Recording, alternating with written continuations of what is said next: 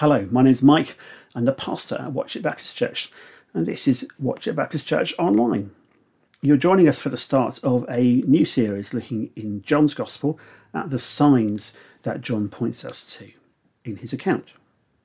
It's going to take us some weeks to go through this, and we'll do it in two sections. We'll, over the next few weeks, look at the first of those, and then probably into the summer, we'll be looking at the rest. There are 7 or 8 signs, depending on which commentary you read and how you are looking at John's Gospel. But the last one of those is the resurrection, and it was that sign that we looked at last week as we drew on John's resurrection account in John 20. What we're going to try to do today is get a little bit of an overview look at the Gospel itself, and then try and put this first sign and its text into context. So we'll be reading that first bit of the Bible in a little bit. I'm going to pray first, and then we'll have a look at some context before we read from John 2. So let's pray. Father God, thank you for revealing yourself and revealing Jesus to us in the Bible. We pray that we would never put you lower than the revelation that shows us who you are. That we would lift Jesus up and lift up you, our heavenly and almighty Father. And we pray the Holy Spirit be with us as we engage with this text and the whole of the gospel that surrounds it. Amen. Okay, so let's begin with a couple of little things that will hopefully characterise the way we do this sequence. This series looking into some of the bits of John's Gospel. We're not reading the whole Gospel. We are looking at these 7 signs. Signs are the word that John uses for miracles. And the reason why he does that isn't because he doesn't think they're miracles. It's because he wants to draw our attention to something that we might learn from each of those occasions, each of those episodes. So he wants us to understand what those miracles signify. So he calls them signs. And he's not suggesting that these are the only signs that Jesus did. He is just arranging them to show us particular things, to give us a particular message or piece of information. So we're going to be looking at a thing that theologians call Christology. Christology is Christology. It means kind of theological understanding about Jesus, who he is and what that means, why it's significant. So we'll be doing a lot of that because that's really the heart of John's Gospel. He wants to talk to us about who Jesus is and what that means. So a lot of what John touches on, and we'll find this repeated as we go through these 7 signs, a lot of what John wants us to remind us of is the identity of Jesus. And he kicks that off. And this is why we're not going to our passage in John 2 straight away, because we're going to look at some John 1 stuff first. So you'll probably be familiar with the opening of John 1, which says, "In the beginning, the Word already existed. The Word was with God, and the Word was God." He existed in the beginning with God. God created everything through him, and nothing was created except through him. The Word gave life to everything that was created, and his life brought light to everyone. The light shines in the darkness, and the darkness can never extinguish it. So that tells us something straight away about Jesus. Now, it may be that it strikes you that the word Jesus is never used, but we get some clues, don't we? In the beginning, the Word already existed. The Word was with God, and the Word was God.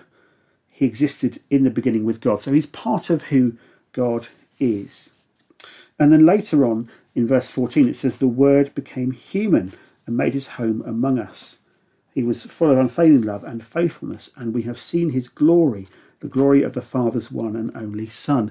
So John is giving us clues about what he means by word. So why doesn't he use the word Jesus rather than the word word? The reason for that has something to do with Greek philosophy that was popular and present in the culture that John was living in at the time. So the idea in Greek philosophy of the word is the Greek word is logos, and that word logos, which means word, also seemed to frame a concept that there was a kind of organising principle in the universe, that there was a kind of rationalising force that held everything together. And so part of what John wants us to understand is that if you can imagine that unifying, organising force or being, then what you're thinking of is Jesus. That's his role in creation, in the universe. So he uses the word to try and get that across. Now, that opening poem that John includes in his gospel is the beginning of this emphasis on Jesus' identity, and it's there in place of what Matthew and Luke do in terms of telling the story of Jesus' birth. So this is kind of an origin story for those of you who like your superhero films. You'll be familiar with the idea of an origin story. This is where Jesus comes from. This is where it begins. And so in this gospel, in John's account, he is doing something that's well described by the Spice Girls in their song "Who Do You Think You Are?" and for many of the same reasons. So the Spice Girls sing, "Swing it, shake it, move it, make it, who do you think you are?" And then there's a second line, is it in my notes? Yes, "Trust it, use it, prove it, groove it, show me how good you are." So really, part of what John is saying is these are the things that Jesus did. This is the way he swung it and shook it and moved it and made it. And this is the things that he showed and the groove that he got into and the message that he put across. You know, I may never draw parallels between the Spice Girls lyrics and Jesus again. That might be just enough of that. But Jesus says, in so many of what John presents to us, this is who I am and this is why it's important. And actually this is crucial to how we read this gospel.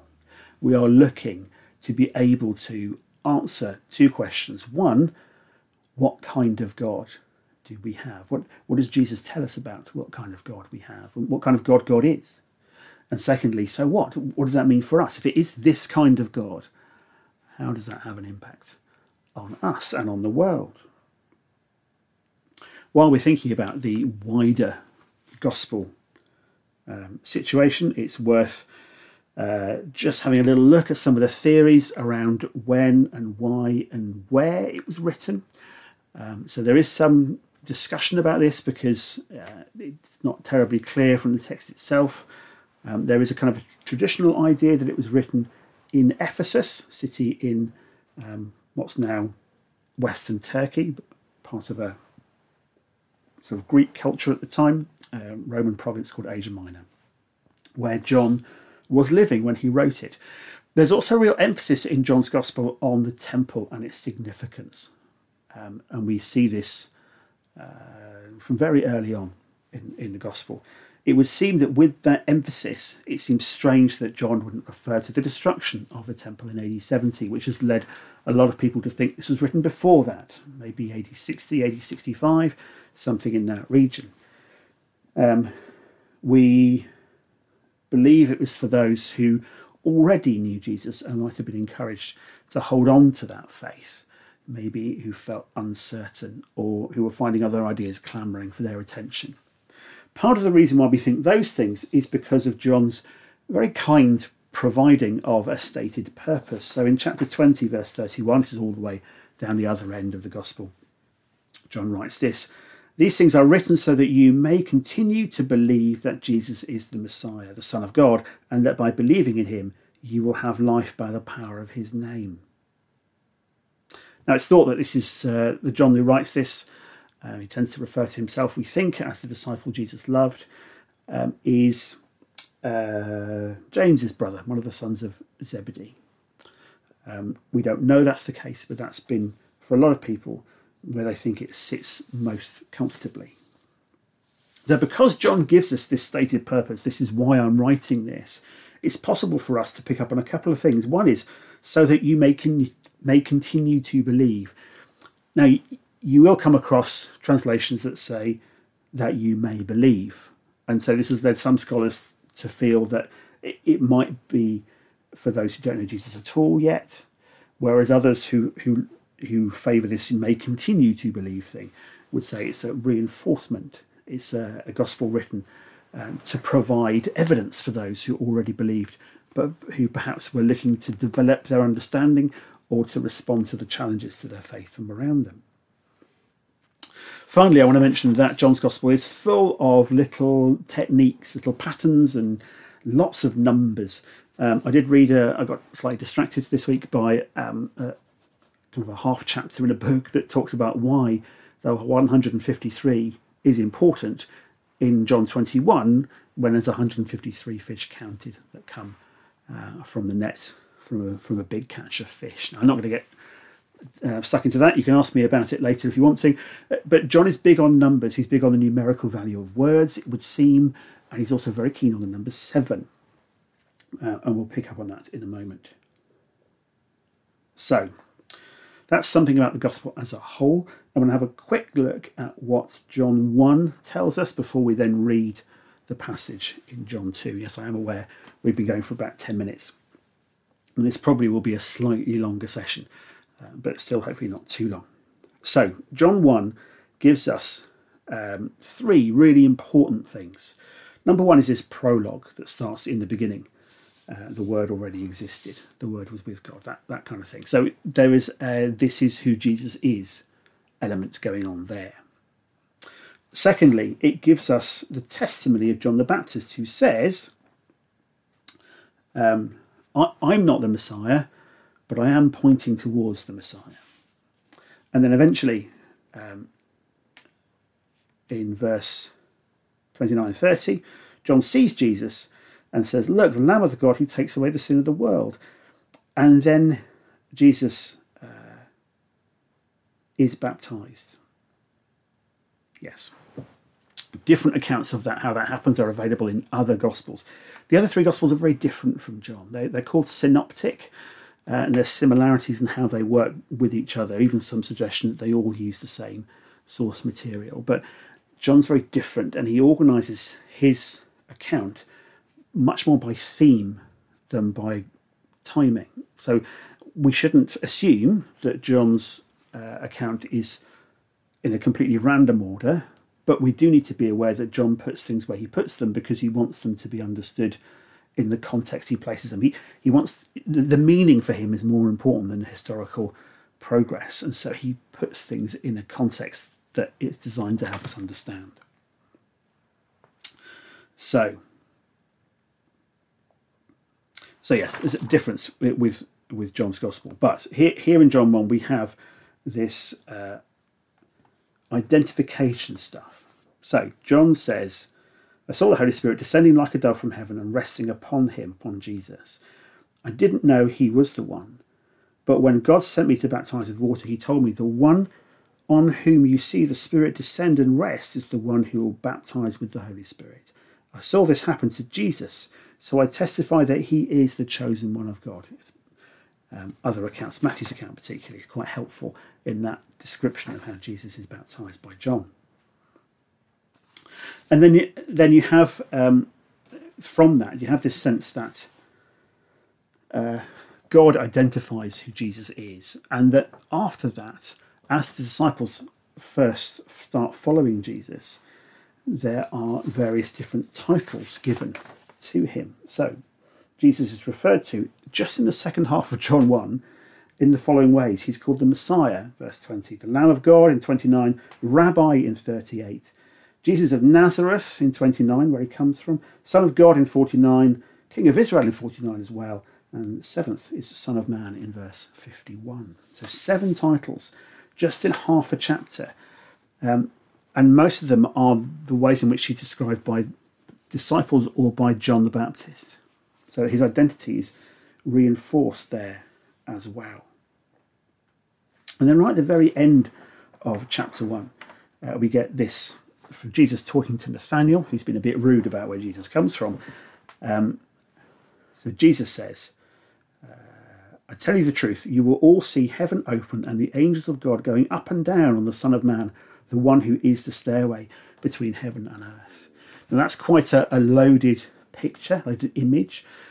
Jacob is referred to as the father of Israel, father of Israel. His middle name is Israel, or given name by God is Israel.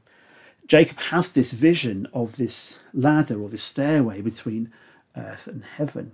And so for Jesus to come along and say, that's me, is quite significant. He also makes it very clear that he is a connection point. And there are many ways in which this happens, not least that he is identified as being both one with God, but also made flesh. So he becomes human, but he is God. We've covered all of that just in chapter 1. And then at the end of chapter 1, he says, and I'm the bridge. I'm the link point. I'm the stairway that connects heaven and earth. Really quite astonishing. So having identified himself as this stairway, we then go on to the beginning of chapter 2.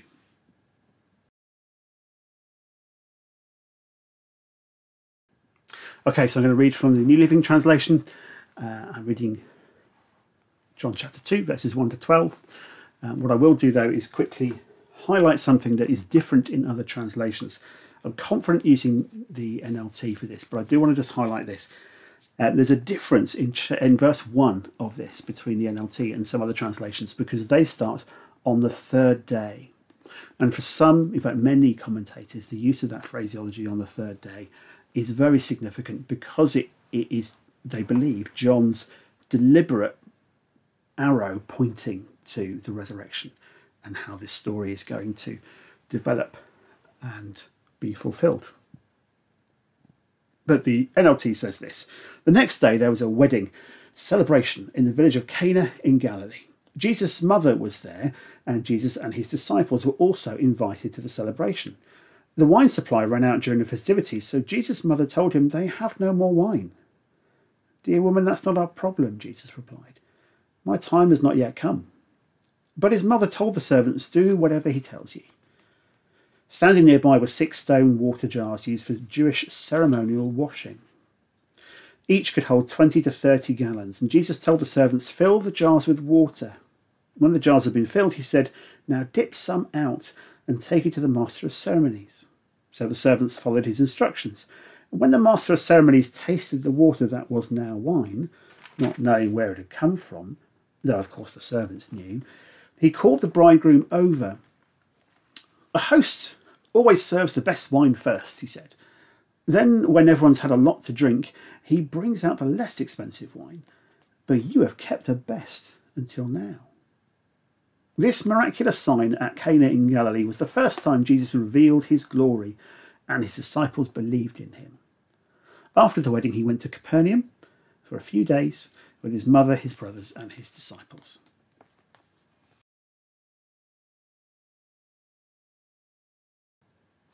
Okay, so that's the passage that we're looking at. You'll notice that at the end of it, John refers to this as this miraculous sign.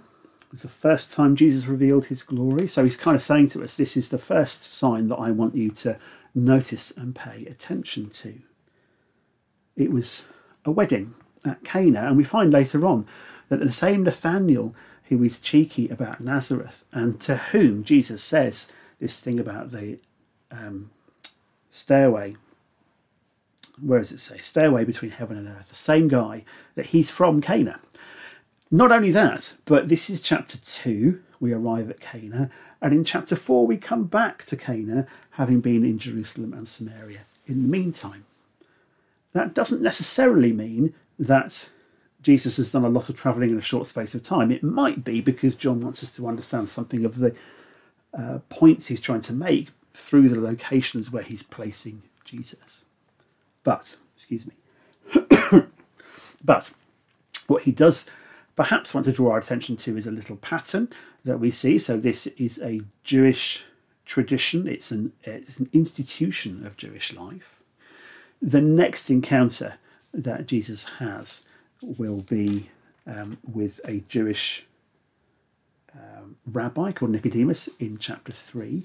And then in chapter 4, he has an encounter with a Samaritan woman at a well, the well being a sacred well, so it's another institutional symbol, as is the rabbi. And then at the end of chapter 4, we have Jesus healing the son of an official. He's a government official, so he probably would have been Gentile again. So we have kind of Jewish, Gentile. There's a little sense of things are being bracketed and then brackets inside, kind of a repetition of some of the themes. So let's go back to chapter 2.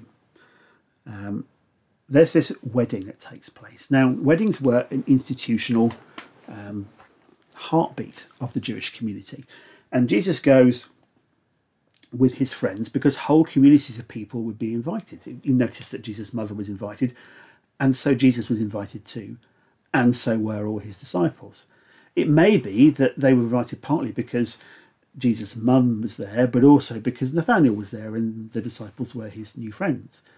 It's not really clear, but you get a sense of how big a community occasion this might be. Cana isn't too far away from Nazareth or Capernaum. They're all in the Galilee region. But Cana's more up in the hills, we think, and Capernaum is down near the lake shore. So, some points we might want to consider. Jesus refers to his mother as a woman. Now, I have come across folks who've felt a bit troubled by this, that they think it's not respectful enough. In actual fact, the word used is a respectful term, and Jesus uses it throughout John's Gospel with different women. He says, and in fact, on Resurrection Day, he says, "Woman, why are you crying?" And it's not, "Woman, why aren't you doing this?" It's, "Excuse me, ma'am, can you explain to me?" It's a much more polite term than it might seem to be to us. Secondly, he says, "My time has not yet come." Now, this again is a John theme. So my time, or the hour in different translations, refers to that sort of crescendo moment at the end of the gospel that is the crucifixion and resurrection of Jesus. So he's saying the big moment hasn't arrived yet. But while we might see that as a symbol of reluctance, it might just as easily be that we recognise that Jesus is drawing a kind of a metaphorical line in the sand here. He's kind of saying, yes, mum, I get that I'm your son, and so your authority is important. But from this point, the authority that I answer to is no longer family. It's my Father in heaven. It's the God who sent me to this place. It might simply be a way of saying to her, but perhaps more importantly to us, this is the moment where the authority that I answer to, I recognise as different. Thirdly, he does get involved. So although it might seem that he's reluctant, he is active. The way John writes it seems almost immediately after saying, "My time has not yet come," we then have Mary saying to the servants, "He's going to give you some instructions. You're going to need to follow them." Now, you might say, how does Mary get away with this? Well, possibly because she's a guest at the wedding and the servants are servants. But also possibly because she understands, A, what Jesus is like, that he is kind. She will have experience of his personality. But also that he is carrying authority and that he will act on that authority and that he will get involved and he will deal with this. The next thing to note is this use of stone water jars. Now, the water jars were made of stone rather than clay because clay can become corrupted, I suppose. What's the word I'm looking for? In terms of ceremonial cleanliness, a clay pot can end up bad, but a stone one can't. So the stone jars were particularly important for holding water that could be used for ceremonial washing. Now, Jesus does a couple of things here. One is he changes the purpose of the ceremonial washing jars. He does something different with them. He also uses them for transformation. So he changes something from institutional to living. In fact, if you look at the way in which he handles his encounter at the temple later on in chapter 2, there is again this sense that something stone and institutional is being given new life and new purpose through Jesus' interaction with it. Next, I'd want to draw to your attention that the audience for this sign is not primarily the guests at the wedding, because the master of ceremonies doesn't know how this thing has happened. He goes to the bridegroom and says, "Whoa, this is amazing." It's easier to notice cheap wine when you first arrive and you haven't had much to drink yet. This is the good stuff, and you've saved it up.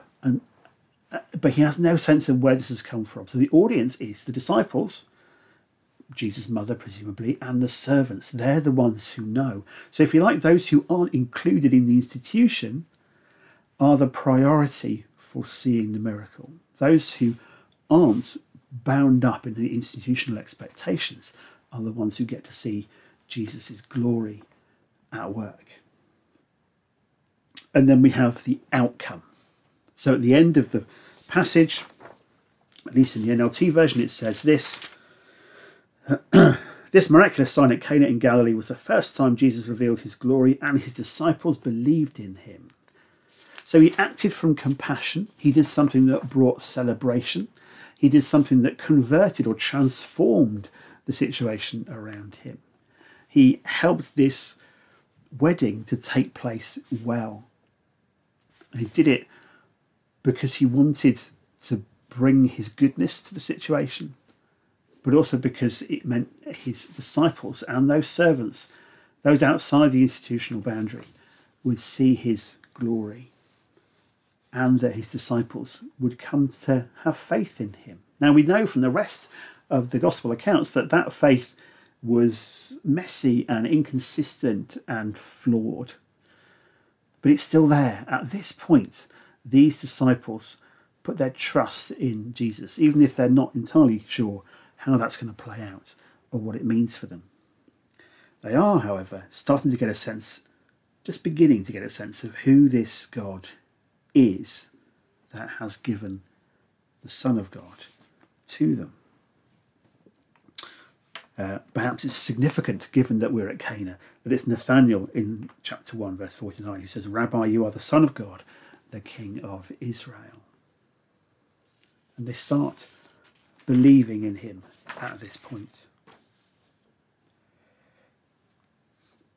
I think I said earlier, this is also the first of two signs that take place in Cana, one very much in a Jewish context, and the other, it would seem, in a Gentile one. Okay.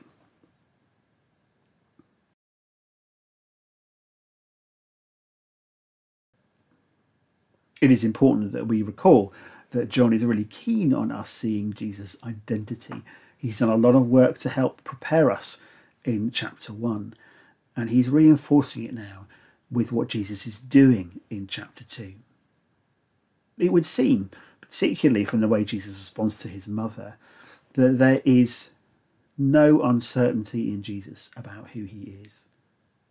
I was thinking about the things people have said and written about identity. And I came across this Oscar Wilde quote. He wrote this: "Most people are other people. Their thoughts are someone else's opinions. Their lives are a mimicry." That is, they mimic others in how they live. "Their passions a quotation." And I suspect if we look around us and we think about the people that we know, we notice that to be quite true. But Jesus was not like that. Jesus was so sure of who he was that nothing in his life mimicked something else. Nothing in his life was a regurgitation of something that had gone before. He was and remains fully human and fully God, full of compassion, determined to bring transformation and to change things and fulfill things. That is the God that we're introduced to in the person of Jesus in these opening sections of John's Gospel. And I think it's with that theme in mind that I want to bring things to something of a conclusion. Brennan Manning wrote, "Define yourself radically as one beloved by God. This is the true self. Every other identity is illusion." Jesus knew exactly who he was.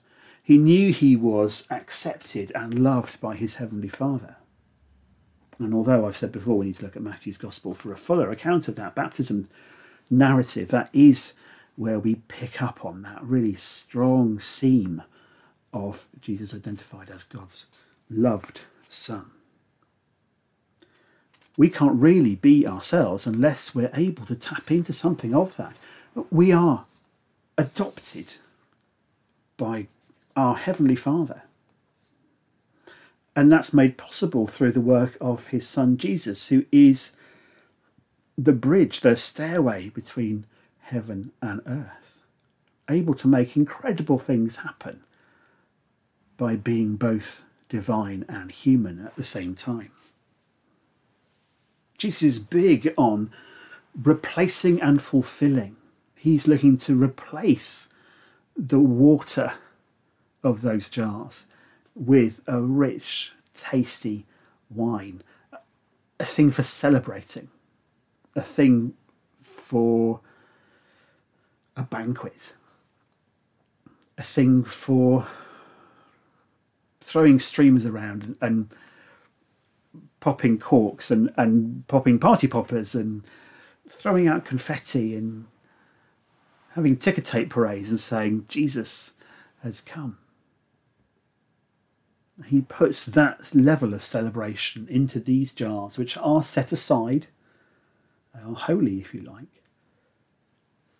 But it's no longer about a ritual cleaning on the outside, it's about a celebration of who Jesus is. Jesus is about transformation. And it will become apparent in the next chapter and the one after how far Jesus can transform individuals if they're willing to buy into what he's offering. Later in the Gospel, he'll talk about being living water and the bread of life and whatever else. He is going to be the one who changes everything. And he's going to continue to bring compassion. That's the sort of God that he is.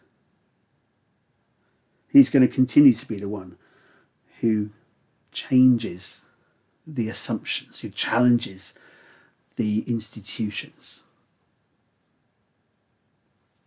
Ultimately, by knowing who he was, Jesus transformed lots of things around him, possibly everything.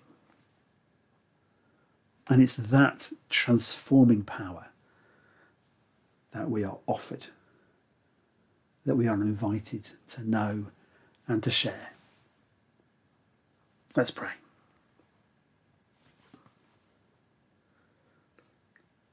Lord Jesus, we thank you for the signs that you performed,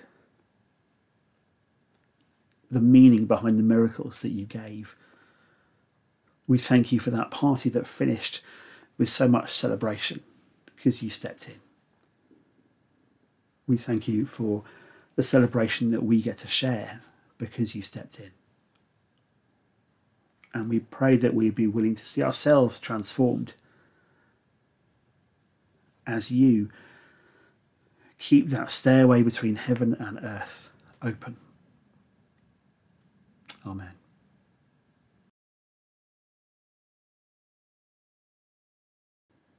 Okay, here we are looking at our 3 questions as we come to a close.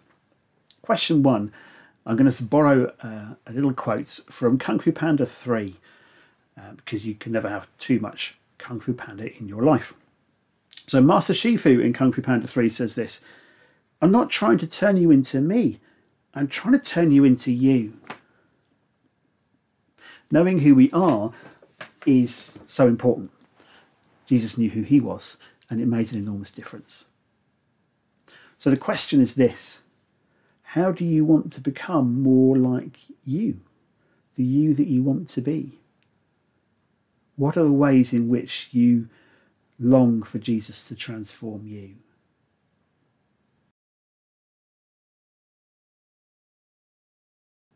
Question 2. Those stone jars were for ceremonial washing. They had a religious purpose. But that purpose was stone. It wasn't alive. The question I want to ask is this. In which ways, maybe there's just one, maybe there's lots, is your religious life lacking life, even if it has lots of religion?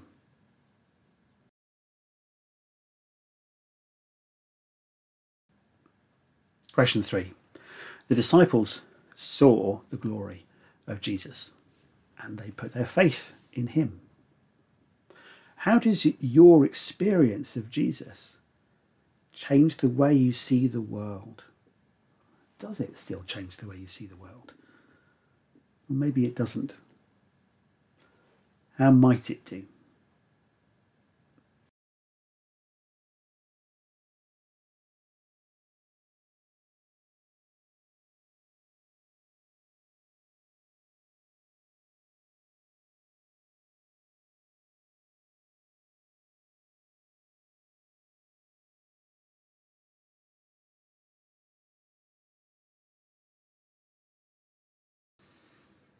Okay, that's it for this time.